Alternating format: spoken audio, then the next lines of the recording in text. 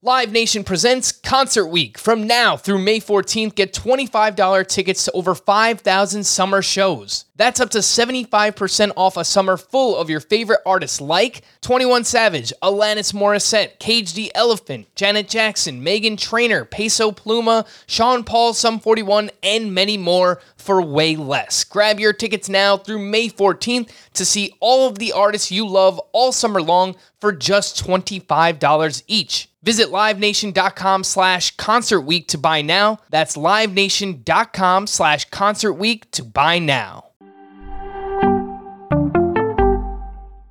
Welcome to the Fantasy Baseball Today podcast from CBS Sports. High drive, center field, hit the wall, grand slam. This is magnificent. Got a fantasy question? Email fantasybaseball@cbsi.com. Get ready to win your league. Where fantasy becomes reality. Now here's Frank, Scott, Chris, and Adam. Happy Monday to everybody listening and watching out there, unless, of course, you have Garrett Cole on your fantasy team. Time to answer some questions. Welcome in to Fantasy Baseball Today on Monday, June 28th. Frank Stanfield joined by Scott White and Chris Towers. Lots to go over from the weekend. Most added and most dropped players. I have a worryometer, a potential sell high starting pitcher, and much more. How was the weekend, guys? Chris getting tatted. Chris is getting tatted up. I got my third tattoo in 8 months. I didn't have any for the first roughly 32 and a half years of my life. So, I'm making up for lost time, I guess you could say. What's the experience like, Chris? Because I've thought about it. God, you can't really see it. It's an awkward place to try to hold up, but little Blinky from Pac-Man, little Cherry from Pac-Man. It's a reference to a Wilco song. The experience, you sit in a chair and you get poked with a needle like 3,000 times while you're kind of being poisoned, I think would be like, I think you could accurately describe it because once you have a tattoo, what you'll notice is I took the bandage off this morning and there is a perfect imprint of the tattoo on the bandage because your body is trying to reject the ink that has been put into your skin. So, it's not as bad as that sounds. It's actually kind of fun. In a very unfavorable light. It's actually pretty fun. This one hurt, I will say. The first two, not so bad. On the bicep, that was fine. This one on the inner arm, it's a much more sensitive part of your skin. Yeah. Gotta say. I will say, this offseason, I think I came to the realization that even if you include Adam, for as rarely as he's on the show, like our group of four, including Adam, none of us had tattoos. And what a strange thing that was in the year 2021 that you could get these four random 20-30 somethings together. So what you're saying none is of them have tattoos. And what you're saying is I have to get another one so that we all have one on average. On average. So that means one for each of us. Scott and myself get to choose your next tattoo. We can collaborate on it. I think it should be all of our faces. I think it probably should be, yeah. Yeah, a Mount Rushmore with me, Scott, Adam Azer, and I don't know, you could choose the fourth person, whoever you want. I have to get my own face. Yeah, let's do that. Scott, I'm assuming you didn't get any tattoos this weekend. Fun fact. I did not. My dad has over 30 tattoos, and I don't have any yet, so I don't know. Yeah. Well, I think that's when I came to the realization, because I think you brought it up, and I had seen your dad before, so I just kind of assumed like father, like son. Frank must have some tattoos under those t-shirts he wears, but apparently not. Not yet. Let's talk a little bit of baseball. How about we do that? Oh my goodness gracious. All right. Oh my goodness gracious. Scott, where would you like to start from the weekend? I would like to start with Tarik Skubal. Tarik Skubal, our friend Mr. Skubal, who I think had his breakthrough start. If he hadn't had it already, I think he had it this weekend, specifically Sunday, against the Astros of all teams. They're batting like 500 in June.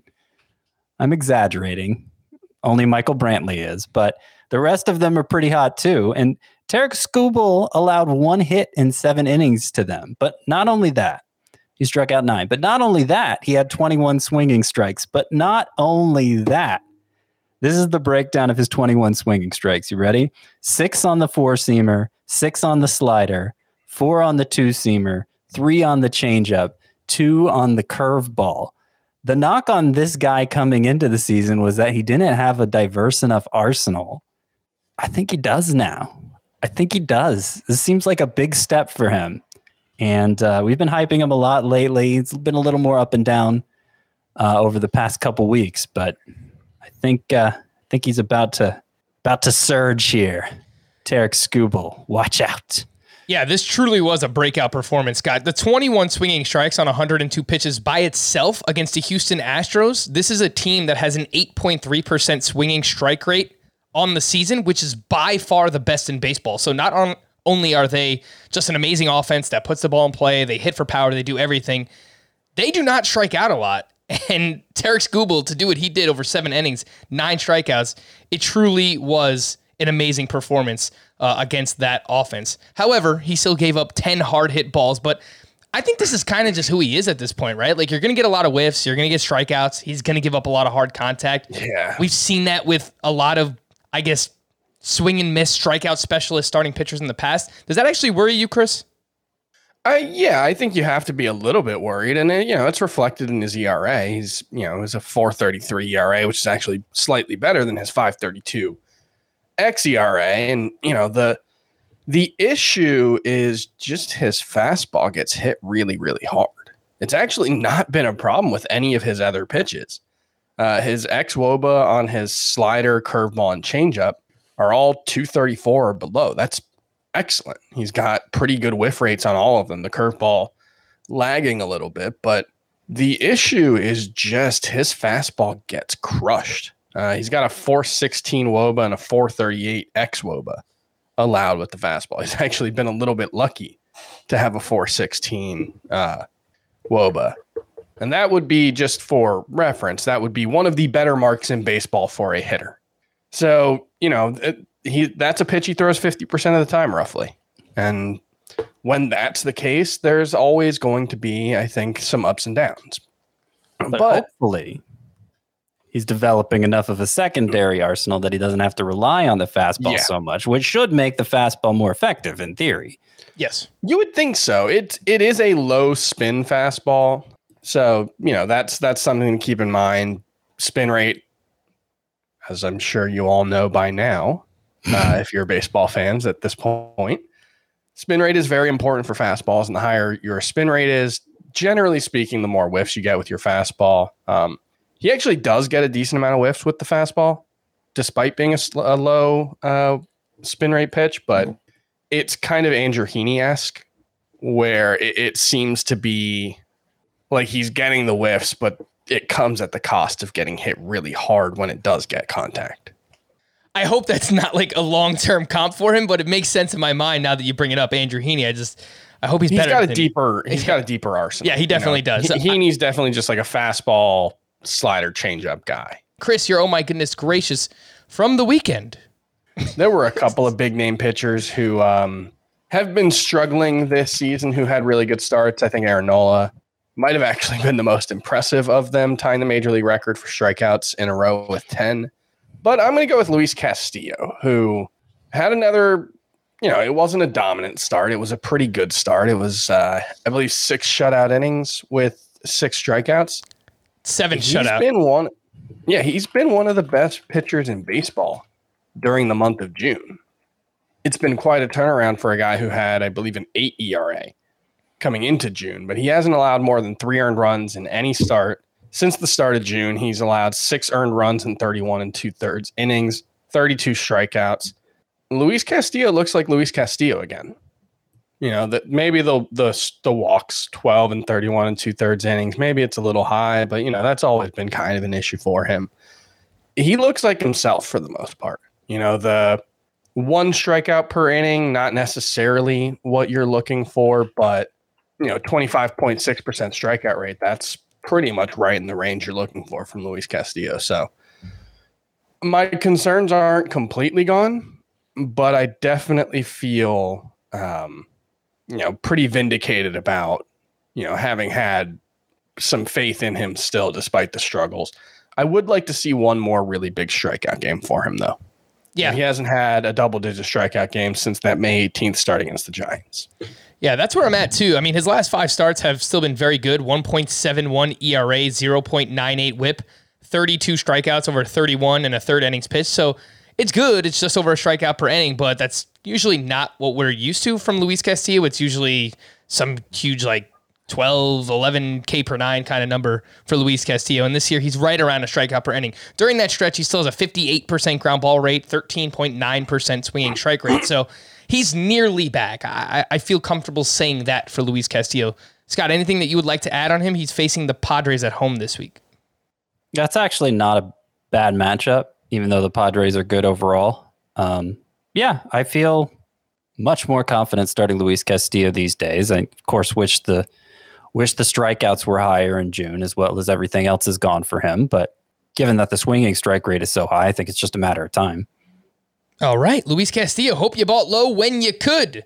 Should you buy low on Gerrit Cole? I don't know. Well, he was at the Red Sox on Sunday. 5 innings, 8 hits, 6 runs.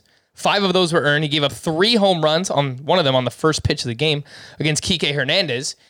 He still had 15 swinging strikes on 89 pitches, so I guess that's the positive. He gave up 7 hard hit balls. The spin rates actually weren't down, which I thought was probably the most interesting part of this is okay, we've seen other starting pitchers, and I have some names here that I'll go through from the weekend that were, down 100, 200 RPM again on their pitches. That wasn't the case for Gerrit Cole here, yet he was still really bad against the Boston Red Sox. Mind you, one of the best lineups in baseball.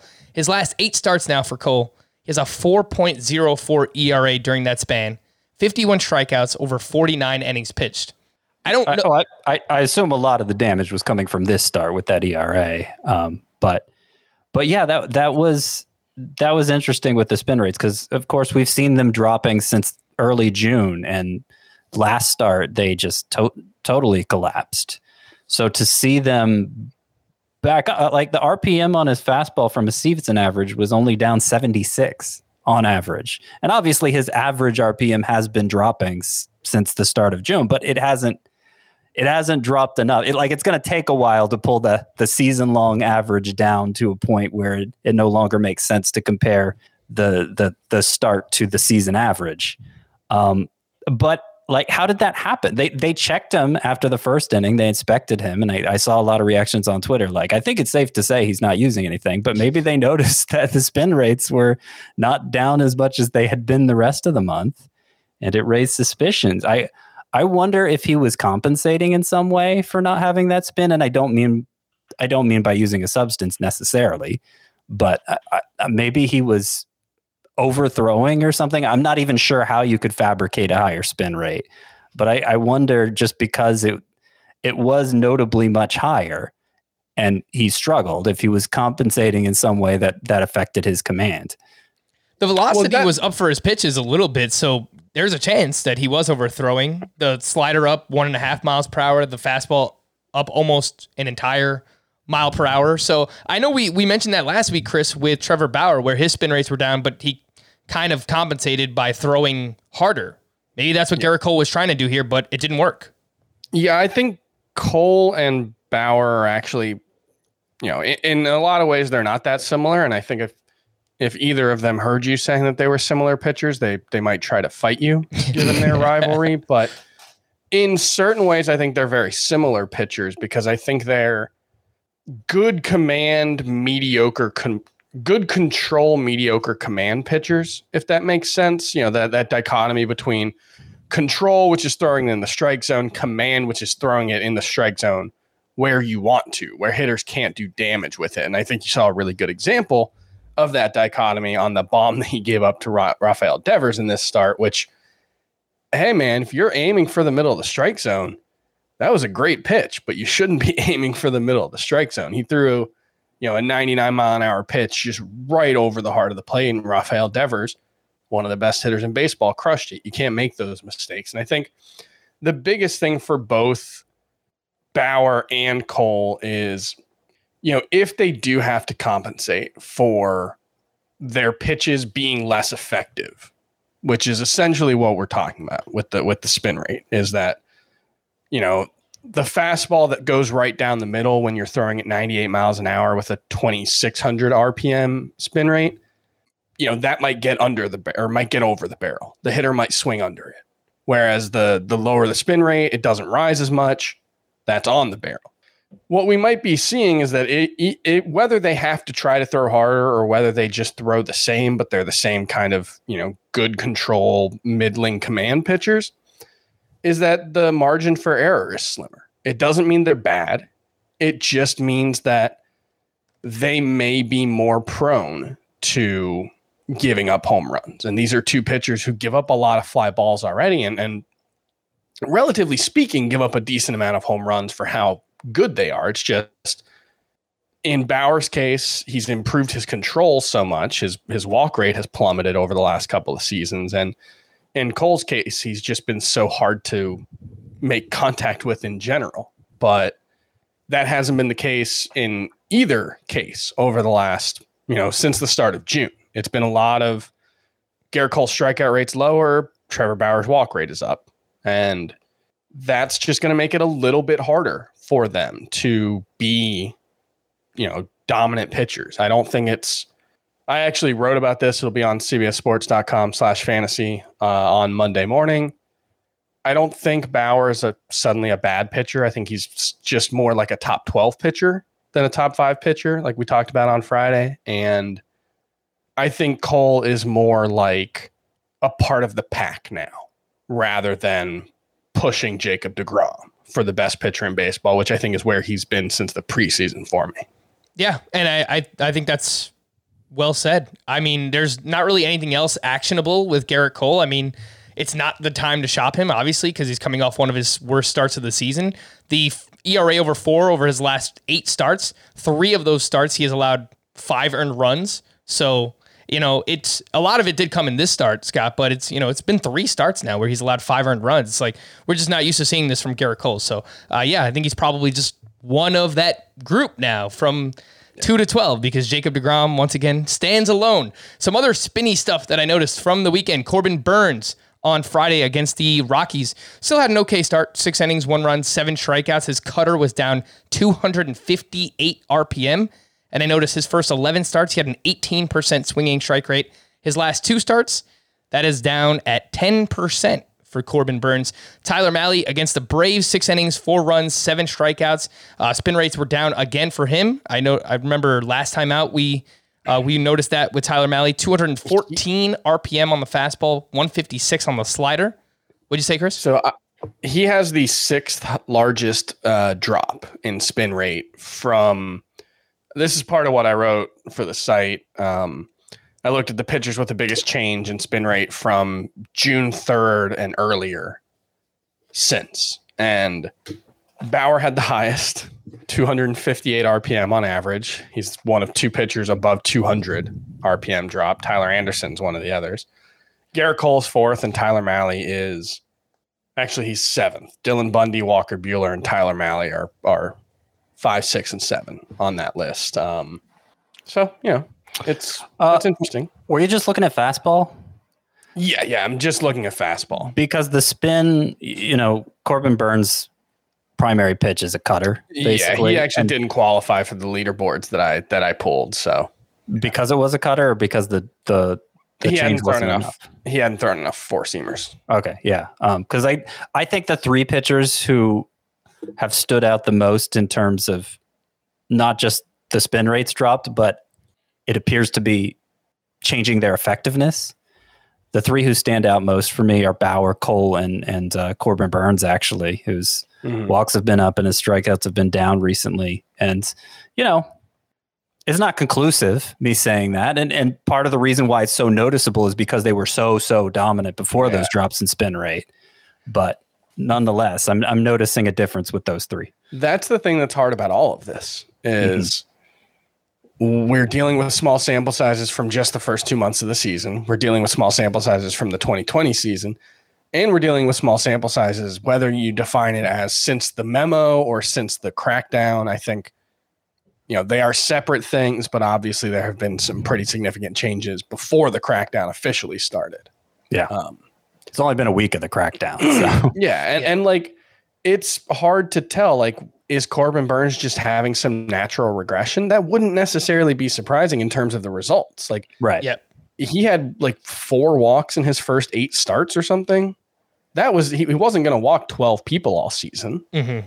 But figuring out, this is the thing that makes this fantasy season even more frustrating than it had been already, is just new baseball, record high amount of injuries, and now this pitcher crackdown that just injects more uncertainty. And, you know, specifically with Burnes, Cole, and Bauer, I think the way to view it is it's not they're going to be worse.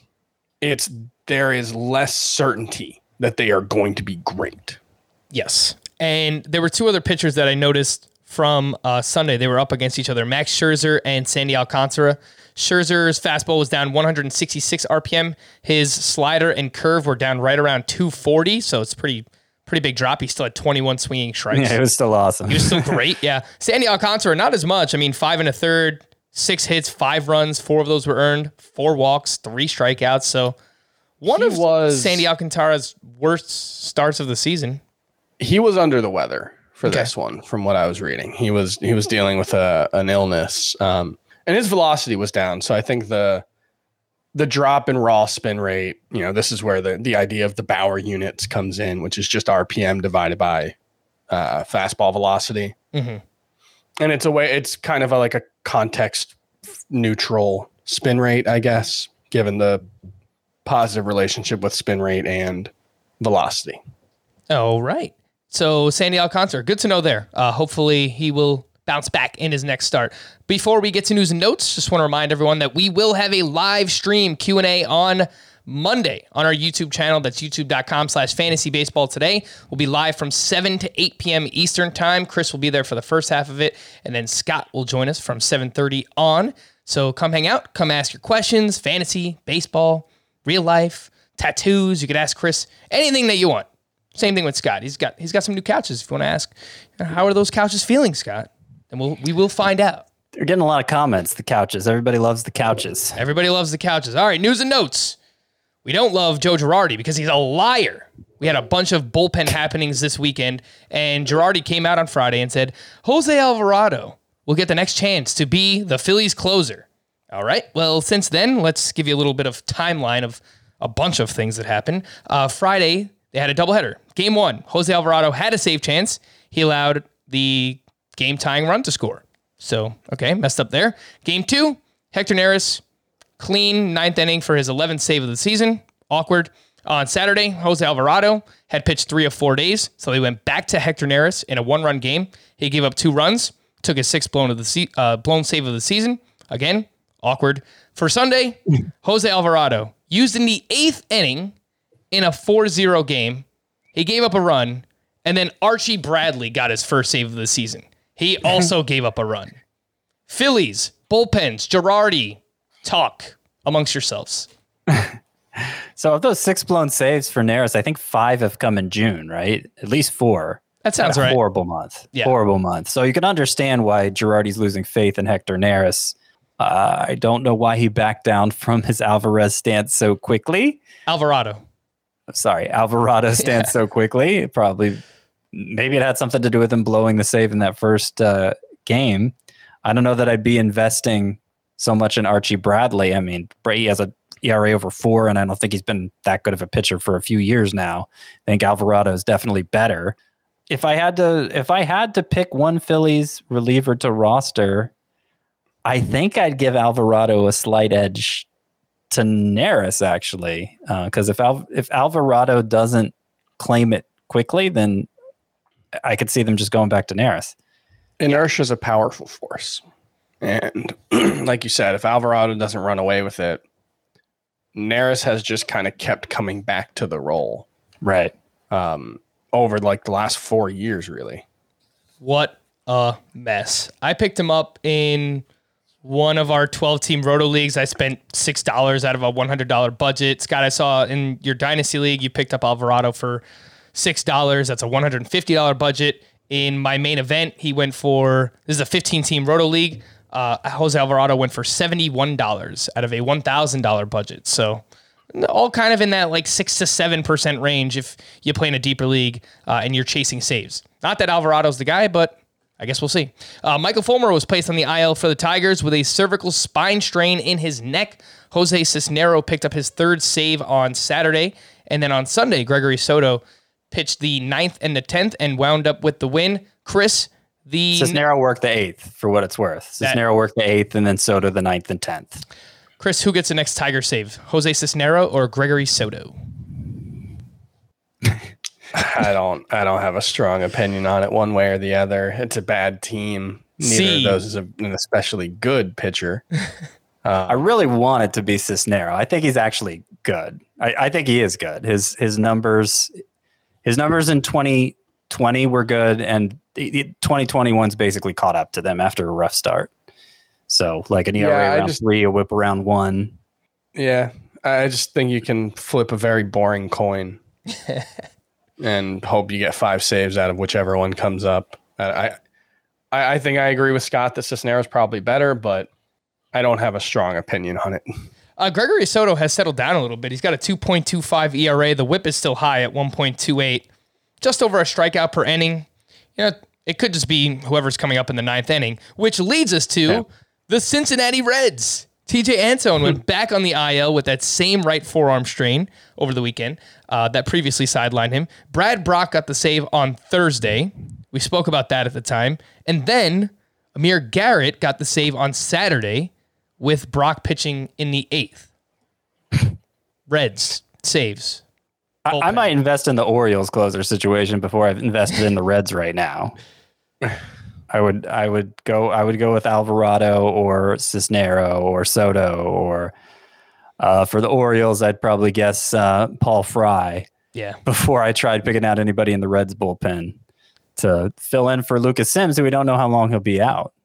Yeah. It was reported back on Thursday, 3 to 4 weeks with an elbow sprain. So again, I think it's probably going to be matchup based. If there are a lot of righties coming up, maybe they have Brad Brock available, and it's dependent on their usage earlier in the game too. But with Antone going down now, it's that bullpen's getting really limited. So we'll see what happens there with the Reds, but definitely a frustrating situation. Man, setting waivers on Sunday is always like a lot to do, but especially this Sunday with trying to figure out bullpens. Oh my God, it was a mess. Jesse Winker exited Saturday's game with a hip contusion, but manager David Bell confirmed Winker will be good to go for the Reds on Monday, so keep him in your lineups. Mark Canha was placed on the IL on Friday with left hip tendonitis. Tony Kemp started each game this weekend and is 17% rostered. He has second base and outfield eligibility. On an appearance on Chris Rose's Rotation podcast, Tyler Glasnow expressed that he was, quote, pretty optimistic about being able to come back sooner than later, based on how his arm is currently feeling. Some good news for Tyler Glasnow. Corey Seager no longer has a timetable for a return after lingering soreness has emerged in his right hand. And we were talking before this, Scott, and you said basically everyone who goes on a rehab assignment finds a way to get hurt again.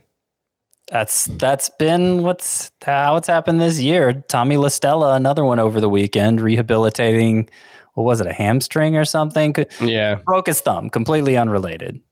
And that's like, it wouldn't be so surprising if they suffered a setback with the same injury, but multiple instances of completely unrelated injury happening on the rehab assignment. Seriously. Mike Soroka suffered a complete re-tear of his Achilles tendon. Apparently it happened when he was just like walking around the clubhouse or something. That happened last week, over the weekend technically, but it will require season-ending surgery again for Mike Soroka. Do we know anybody who has made it back from 2 Achilles tears? Terrell Suggs, I believe. I want to say that's right. I think Ryan Howard had one. Adam Wainwright had one. Those are the 2 high-profile ones in baseball that I can think of. I know Steve Smith in football had one, right? It wasn't 2. I don't know if he ever tore his Achilles. Steve Smith? I thought he did. Yeah. All right. Well. Yeah, I can't imagine it's too many people who are 2. I mean, Soroka's still very young, and he doesn't play a jumping sport, which probably helps, but man, this really sucks. Yeah, it really does. Terrell Suggs tore both Achilles. Ooh. So not even a re-rupture. They were like separate times, but yikes. Yeah. So no, I can't think of a professional athlete who's torn both Achilles or the same Achilles twice. It's really tough. I'm not going to speculate on a timeline, but I would imagine he misses most of next season as well, if not all of it. Zach Plesac will make a rehab start at AA on Tuesday. He'll likely need a few of those. Dinelson Lamet was placed on the IL with right forearm inflammation. He left his start over the weekend. If you don't have an IL spot, Dinelson Lamet could be dropped, right? Yeah, I would say so. All right. Hector Santiago, who is now on the Mariners, guy's been around forever, was the first pitcher to be ejected because of foreign substances on his glove. Apparently, both he and his manager said that it was just rosin and sweat that kind of formed this sticky substance, but he's the first one. That is what you would say. Sure. If you were caught using something that wasn't sweat and rosin, you would say, I was using the legal thing. That's not to say he wasn't. Mm-hmm. It is kind of interesting that like the first player to get booted from a game for this was so relatively low profile, given that I kind of feel like the changes or lack thereof that we've seen so far have been relatively low profile. Like it really has not been a dramatic change in the way the game is played yet. Obviously, we're only dealing with one turn plus through the rotation, but at the population level, at least, pitchers have not been dramatically less effective in the month of June than they were before, which I find interesting. You can also read about that on CBSSports.com. Go read Chris's article. Read all about it.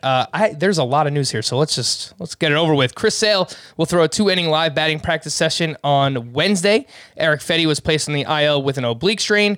Willie Calhoun was placed on the IL with a fracture in his forearm. Eli White, Jason Martin, and Joey Gallo were in the outfield for the Rangers on Sunday.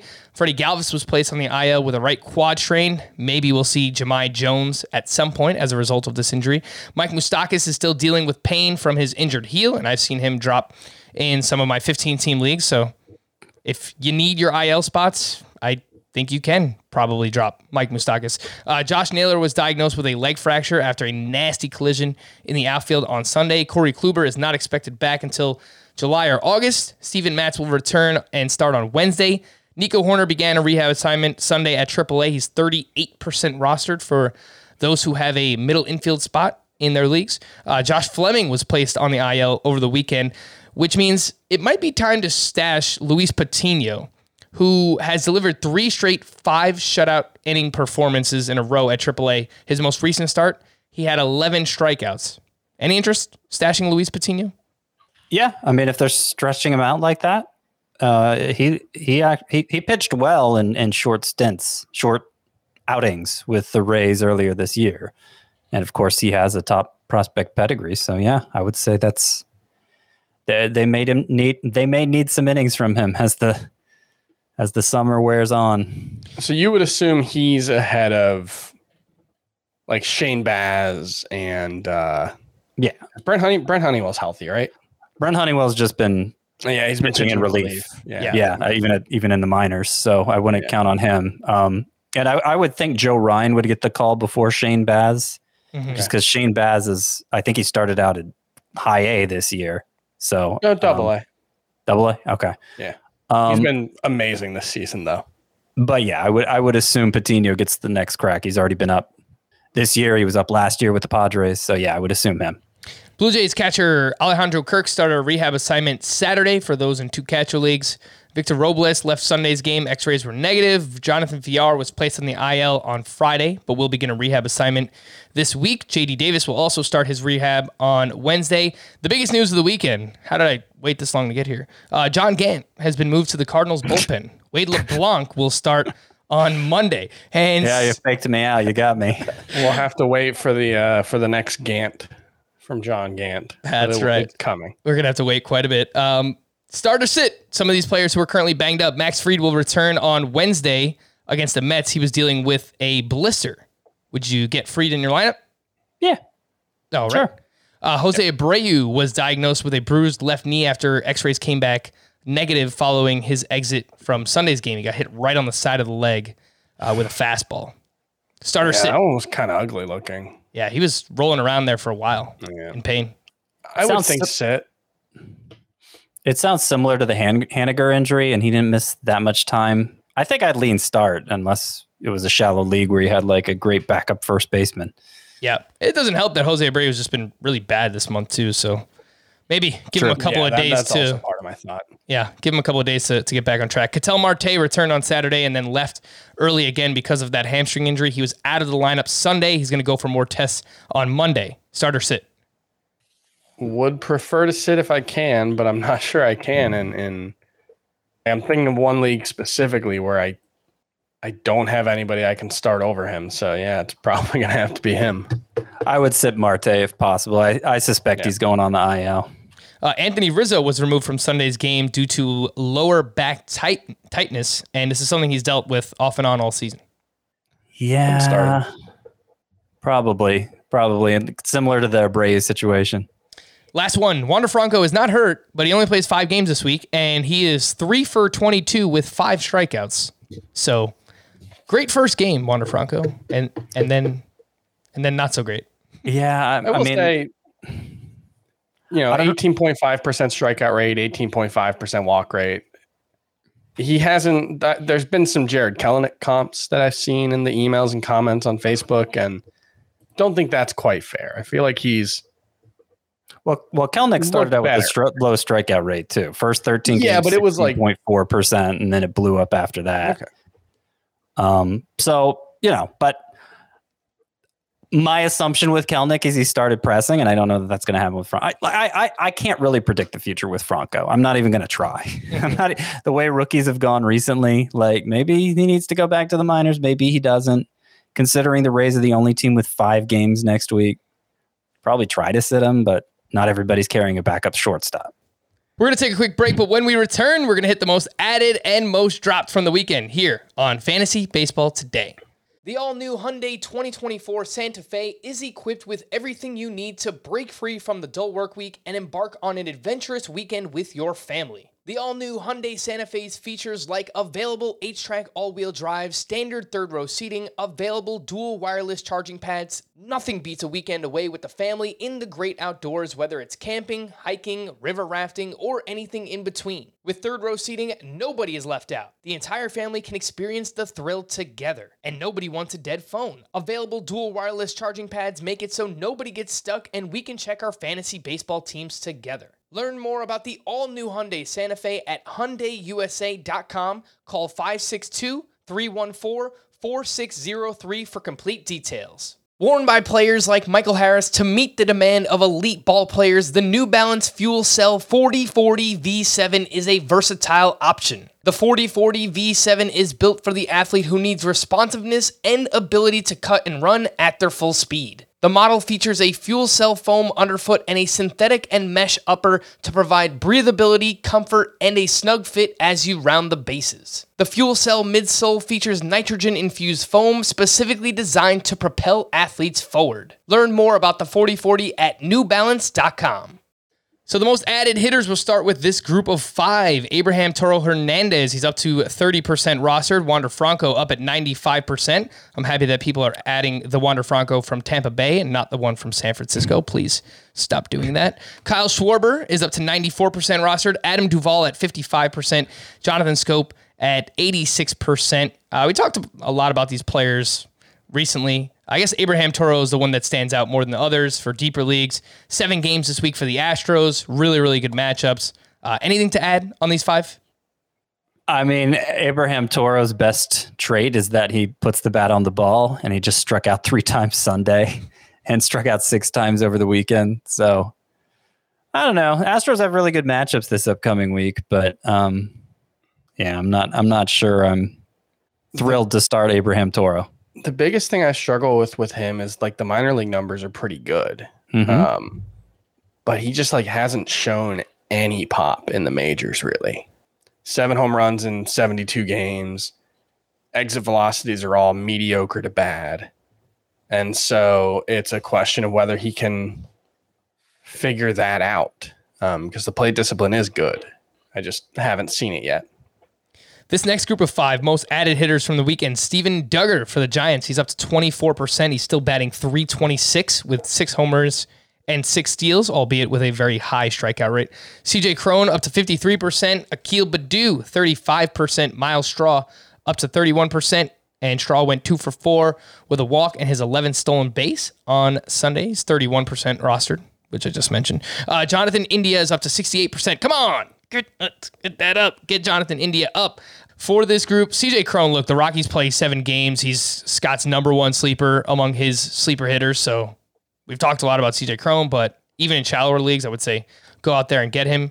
Straw, I've mentioned a lot recently. Steven Duggar is one that like we just kind of keep mentioning in passing, but he keeps playing well. Well, the thing is, like, I kept waiting for his numbers to catch up to his strikeout rate, which you've pointed out is awful. But what's actually happened is the strikeout rate's caught up to his numbers. He struck out just 3 times in heading into Sunday, he had struck out 3 times in his past 12 games, 3 times in his past 39 plate appearances, which I don't know why his season-long strikeout rate is so high considering, because that is a ton of contact being made. I mean, it's not like he's turned into Abraham Toro in terms of putting the bat on the ball, but if he's not going to strike out 30% of the time, suddenly my mind is open to maybe him being a relevant fantasy contributor. I don't know who the Giants hitting coach is, but like that dude deserves a raise, because it seems like everybody that they've gotten or everybody who's come up for them has just like transformed into a much better hitter than they really had any right to be. Yeah. Well, that's kind of true of the pitchers too. Yeah. They're the best team in baseball right now, I think. The Giants, they have the first best team to record. 50 wins. Well, it really kind of coincides with when Farhan Zaidi took over the team, right? Because that must have happened, I guess, 2 years ago. And yeah, I mean, they've been pretty competitive since. So shout out to the Giants. I think they have the best record, like the 30th best record for any team since the Giants. Like in the time frame since the Giants moved to San Francisco, this is the 30th best record that a team has had at this point in the season, which is like 60 years now, something like that. Yeah, it's kind of wild. That's crazy. Some of the most dropped hitters from the weekend: Patrick Wisdom, Carson Kelly, Yermin Mercedes, Miguel Andujar, and Pavin Smith. Those 3 at the bottom there. Yermin Mercedes, I currently have bids to drop him in a 15-team league. So how about in a league where he's catcher eligible? Would you still hold Mercedes there? He's been so awful.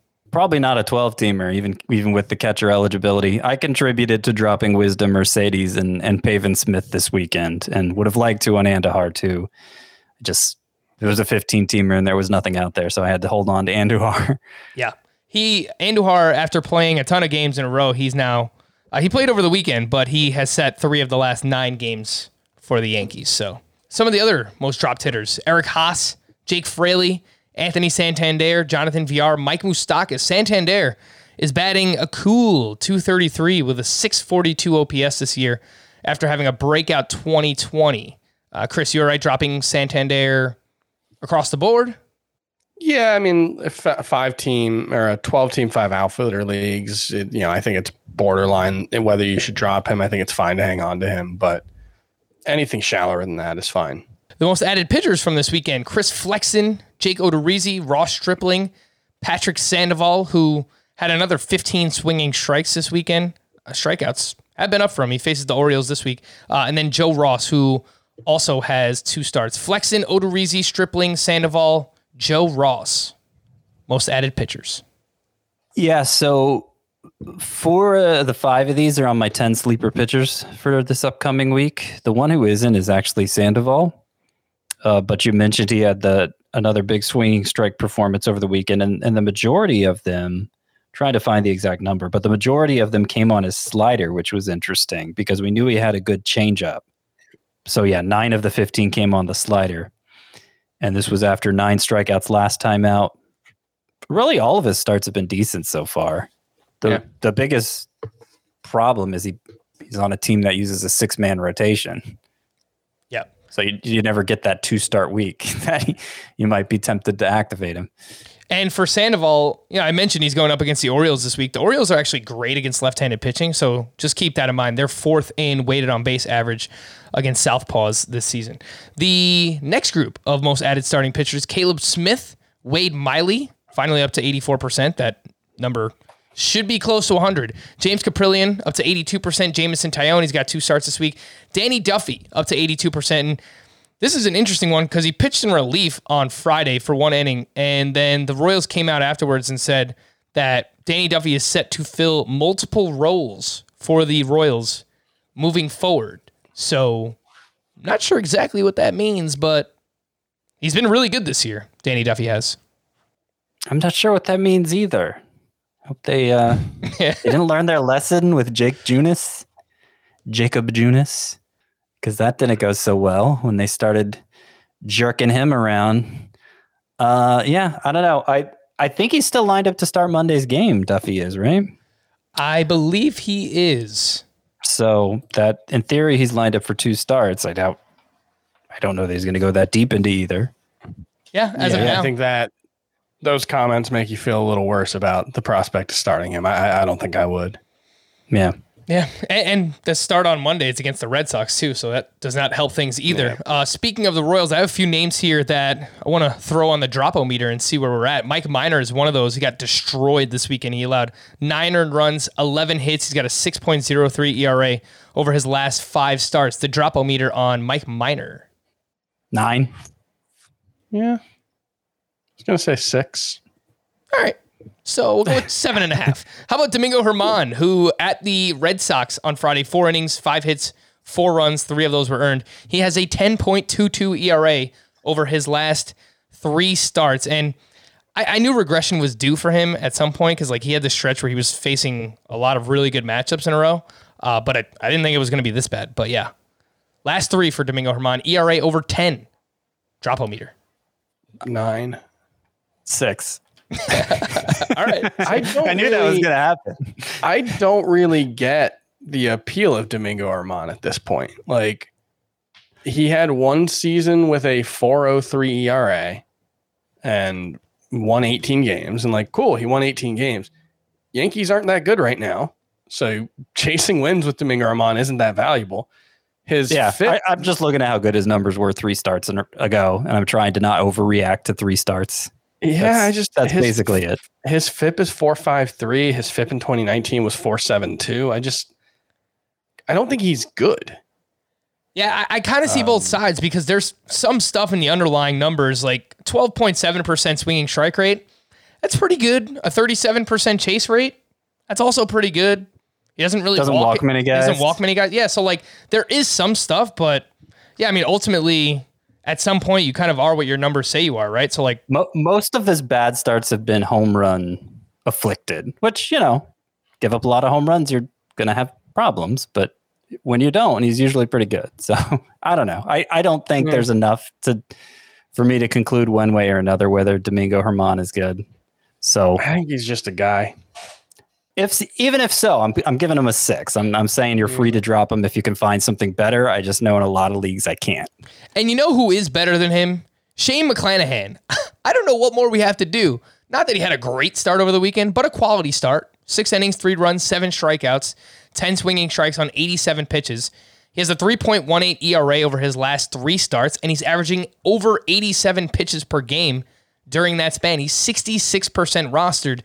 This is a lot like Jonathan India, where both of the roster rates for India and Shane McClanahan just need to be higher. And I guess we'll just keep bringing them up until that happens because I would be okay. Basically. I would drop Germán. I would drop Minor for McClanahan. I have no problem. Sure.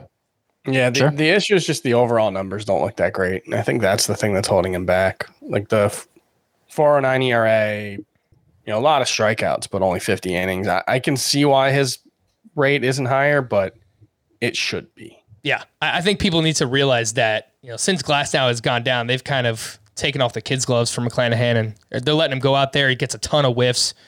I like him a lot, but you don't need me to tell you that. I tell you all the time. A few other waiver wire starting pitchers. Part 1 that I wanted to mention, David Peterson over the weekend, 6 innings, 1 run, 5 strikeouts. He's 29% rostered. John Gray returned at the Brewers, 5 shutout with 10 strikeouts, 17 swinging strikes on 83 pitches. He's 44% rostered at home against the Pirates this week. Drew Smyly, 6 innings, 1 run, only 3 strikeouts. He's got a 1.62 ERA over his last 3 starts. Johnny Cueto up against the A's, 7 shutout, 6 strikeouts. He's 53% rostered. Last name on this list, Merrill Kelly, who was at the Padres, 6 shutout. He has back-to-back quality starts. He's 26% rostered. Peterson, John Gray, Smiley, Cueto, Merrill Kelly. Interested in any of these guys? Gray, probably the most, but still not that much. Kelly's been kind of good for like 2 months now. He's been inconsistent. He has starts where he gets blown up, and then out of nowhere at the Padres, he gives you a quality start.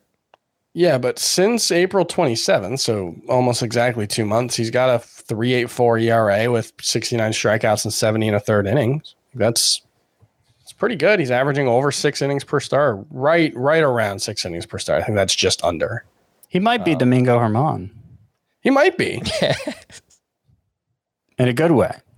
Yes. It would or be a bad way for Domingo Germán. Or a bad way for But I'm saying, like, if your choice is dropping Domingo Germán for one of these guys, I think I'd do it for Gray. I probably won it. And, because I think the bad outcome for Germán is something like Merrill Kelly. All right, waiver wire starting pitchers part 2, and shame on me, took way too long to get to Zach Thompson, admittedly here. I know that I wanted him to be my, oh my goodness gracious, because Zach Thompson of the Marlins. There's so much to get to from the weekends, but we're here. We're here now. We're talking about Zach Thompson, who had 6 innings, 2 runs with 11 strikeouts. Hey, look, that's why I get to listen to the podcast all the way through. So if you're still here, I appreciate it. 6 innings, 2 runs, 11 strikeouts, 16 swinging strikes this weekend for Zach Thompson, who's on the Marlins, if you didn't know. He's 18% rostered. Kyle Muller, who was at the Reds on Sunday, 5 shutout with 9 strikeouts, 16 swinging strikes in that start. And then a few other names here. Eric Lauer, 6 shutout. Okay. Max Kranick, kind of interesting. He was at the Cardinals, 5 perfect innings with 3 strikeouts. He is a prospect-ish for the Pirates. And then Jordan Lyles up against the Mariners, 7 innings, 1 run, 4 strikeouts. All right, so there's really 2 people I want to talk about here. Okay. Zach Thompson and Kyle Muller. But Thompson especially, because these 11 strikeouts in 6 innings. Like, I've been very dismissive of Thompson so far. He's 27 years old. You look at his minor league numbers. It was almost, at least in recent years, almost entirely a reliever. At AAA this year, he had an ERA over 6, I believe it was. Yeah, 6.60 and 8 relief appearances at AAA. This year, 2019, 5.23 ERA, 1.43 WHIP, 10K per 9, but still, like, these are obviously not good numbers from a guy who was in the minors into his late 20s. Not a prospect, right? He looks so good. He looks, not only in this start, his previous start, 4 1-hit innings with 7 strikeouts. So the strikeout was way high again and only 1 hit allowed. The breakdown of the pitches, cutter, 4-seamer, curveball. He has a changeup too. The 4-seamer, high spin rate on that, so it's good at swinging misses. And I just watched the highlights of this start against the Nationals over the weekend, and the number of uncomfortable swings that were being taken on his pitches, like, they did not have a good read on him at all. They were not taking confident swings at him while he was piling up these whips. Yeah, that's one of the things that he is. 6'7", has kind of that an overhand delivery. A lot of drop on that curveball. Like I said, high spin on the fastball. The cutter, I think, is really deceptive, playing it off the fastball too. That cutter might be the key, because I'm looking at like scouting reports. This was like, he's in the Marlins system. He was a minor league free agent that they signed. Apparently he was like a high priority for them in the minor league free agent market, but he was not someone I'd ever heard of before he got the call. And I'm looking at a scouting report from January of 2020 when he was with the White Sox, and it's mentioning no cutter. It was 2 fastballs, curveball, and like a show me change. So the cutter does appear to be a new pitch for him. And well, I wonder if, since he was used in relief, he didn't get a chance to unveil like his full arsenal. Like one of those guys, you don't often see the reliever get better when moved to the starting role, but usually it's because they're able to use more of their pitches. And I was reading about, prior to his call up, even though he was being used as a reliever at AAA, like the Marlins identified him as somebody who could start if they needed an extra starter. And I don't know. I don't know if there's an organization that has a better read on pitching right now than the Marlins, because they keep unearthing these guys. Yeah. I think he might be legitimate. It would be one of the unlikeliest breakouts I've ever seen. But Zach Thompson might be legit. There's no such thing as a pitching prospect. That's as true. the man said. That is what is said. For Thompson, would you put him ahead of all those pitchers we mentioned in the first group? Peterson, Yep. Gray, Smiley, Cueto, Kelly. Yeah, I don't think it's anything close to a guarantee that he's better, but we know like the other guys are known quantities for the most part. You know, he could be anything. He could even be Merrill Kelly. A lot of Merrill Kelly references on this podcast today. Would you guys drop Mike Minor or Domingo Germán for Zach Thompson? I would drop Minor. I might drop Germán. Shallower league, I'd drop Germán. Take a shot on the upside. Anything you guys wanted to add on Kyle Muller, who looked really good on Sunday? 4-seam, slider, curve. He averaged 94 miles per hour on his fastball. 9 strikeouts against the Reds. Yeah, so 4 of his 16 whiffs came on the fastball, 6 on the slider, 5 on the curveball. Very impressive to see that kind of distribution for a rookie, somebody who's hardly pitched in the majors at all. He only allowed 1 hit in 4 innings in his previous start. Too many walks in the minors. So that could rear its ugly head at some point, but the stuff certainly looks good. A lot of spin on the fastball. Kyle Muller. I like Thompson more, I think, but Kyle Muller's interesting too.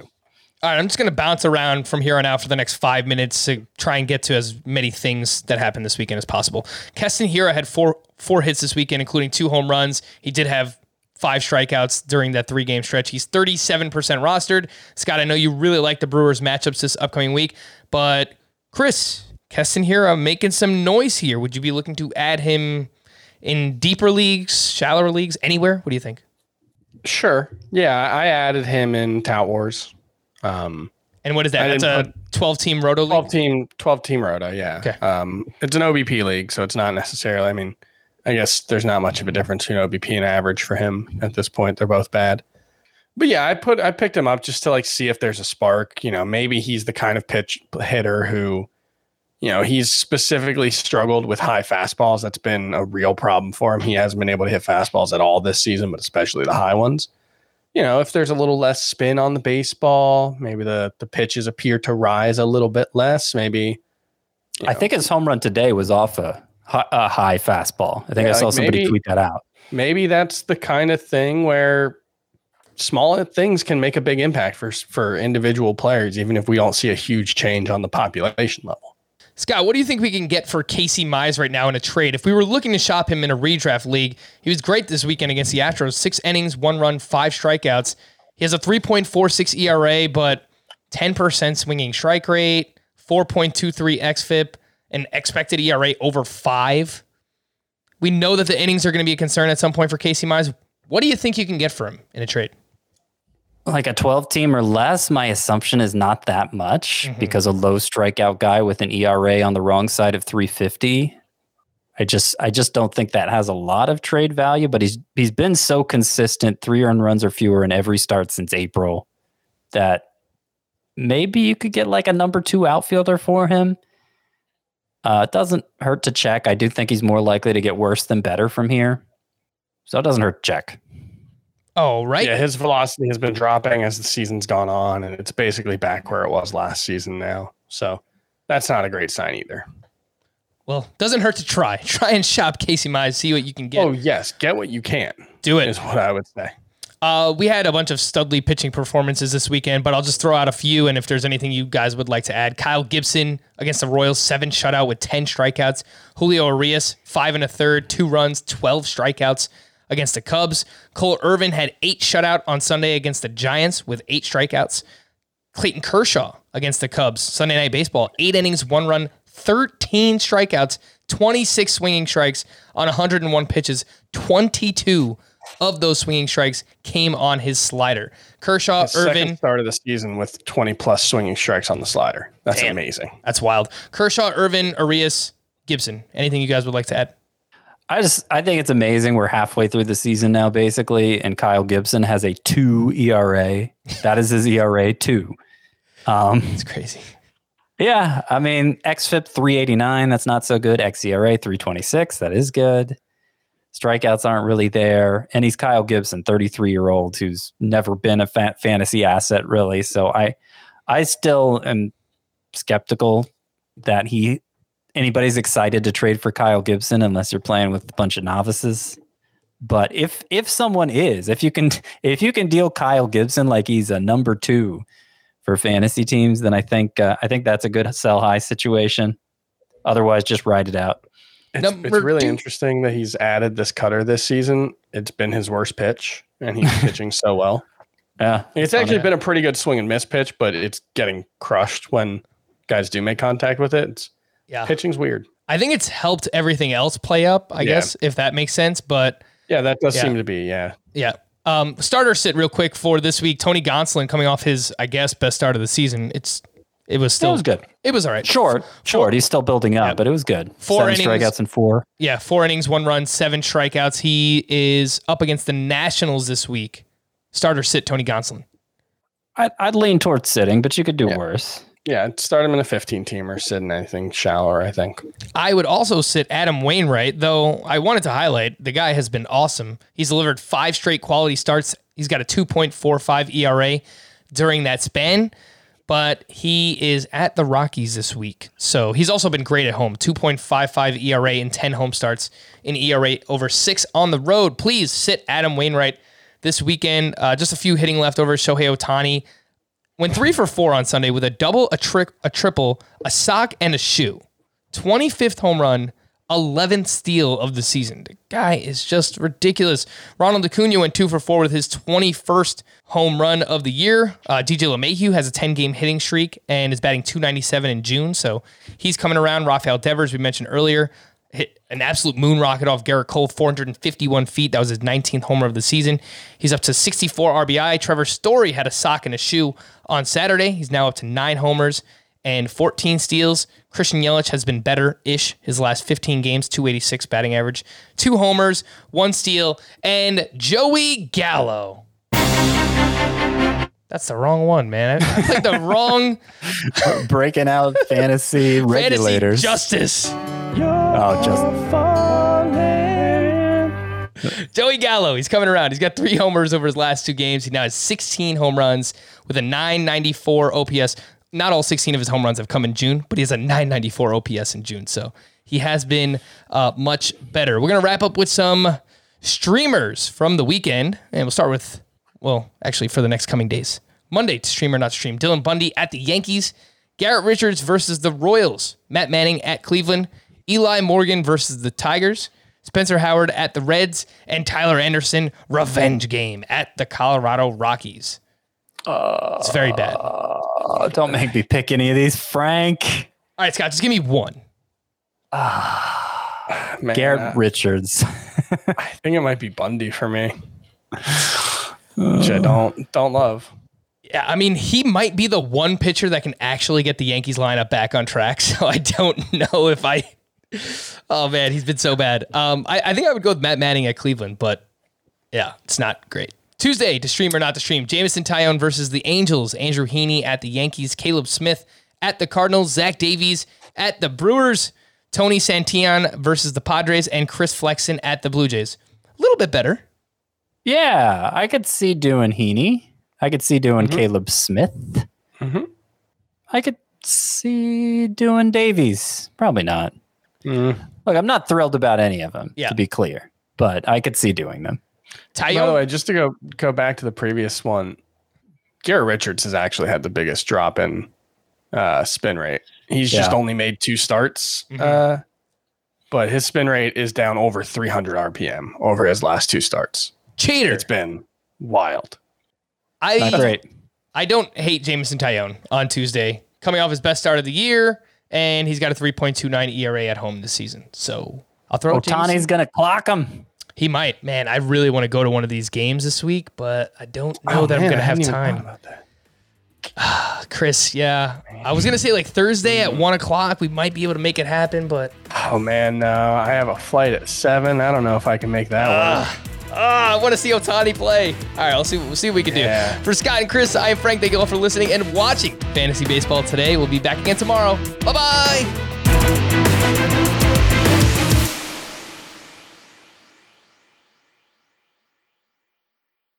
Homes.com knows that when it comes to home shopping, it's never just about the house or condo. It's about the home. And what makes a home is more than just the house or property, it's the location and neighborhood. Homes.com offers in-depth neighborhood guides with detailed video overviews, comprehensive narratives, and unbiased information from a multitude of sources. You thought we'd go in-depth with player analysis on fantasy baseball today? You haven't seen anything yet. Each listing features comprehensive information about the neighborhood, complete with a video guide. If you have kids, it's also schools, nearby parks, and transportation options. When looking at local schools, they offer test scores, state rankings, and student-to-teacher ratio. They even have an agent directory with the sales history of each agent. That's why Homes.com goes above and beyond to bring home shoppers the in-depth information they need to find the right home. So when it comes to finding a home, not just a house, this is everything you need to know, all in one place. Homes.com. We've done your homework.